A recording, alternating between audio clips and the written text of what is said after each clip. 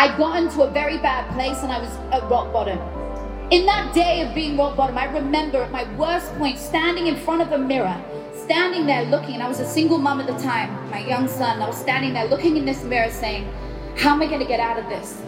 How am I going to move on from this? And I started playing a song. I started playing Denzel Washington's voice over the top of this, motivational speeches you find on YouTube, which is where some of my speeches are now.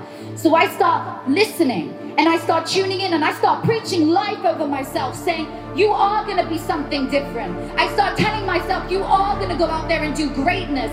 You can get out of this. This illness you're feeling right now, the depression and everything you're going through is just temporary.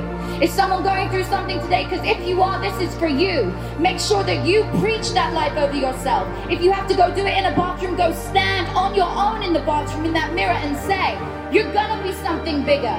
You wanna make $1 million? Like I said last night, for those of you that saw me on the panel last night, if you wanna make $1 million, you wanna make 10 million, $1 billion, wherever you're hitting for at the end of this year, whatever that number is, it's either gonna be filled with 365 excuses of why you didn't get there, or it's gonna be filled with results.